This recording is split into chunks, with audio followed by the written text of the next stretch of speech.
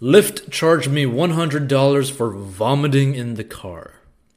As Shaggy famously said, it wasn't me. Saturday, I was out with buddies, went bar hopping. One of the Lyft drivers filed a cleaning fee for $100 for vomiting in their car.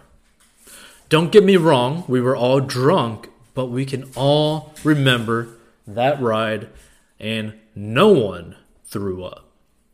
I filed a dispute. They responded by saying, "Too bad, driver provided proof, picture of the side of the car."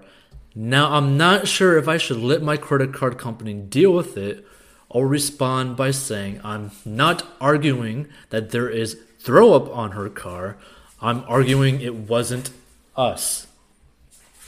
How should I handle this situation? I'm not trying to pull a fast one on the driver. If one of us threw up, I would totally pay, but it wasn't me. Now, this is the evidence of this situation. That's the first photo of the puke on the car, and this is the second photo of the puke on the car. So this basically commenter, or basically person who made a comment on the post, Saya Shinlin, had an Uber charge the card a $300 cleaning fee because I spilled food and vomited in the car. I was sober and on the way to the bar. Dude probably thought I'd get too drunk to remember.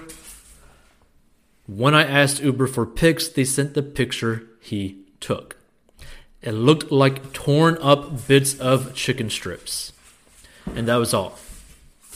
I said I'm not paying a $300 cleaning fee for chicken strips he could have bought next door and put there himself.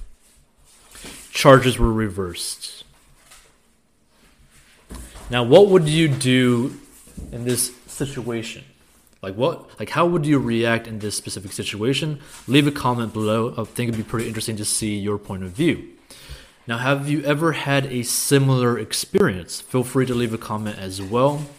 And what can be learned from this situation from my perspective is that take before and after photos for ride shares if you are going to an intoxicated area, aka where there are people getting drunk or potentially going to get drunk. Have conversations with the drivers, get to know their name and a little bit about their life. People are less likely to do shady things to people they connect with in some form.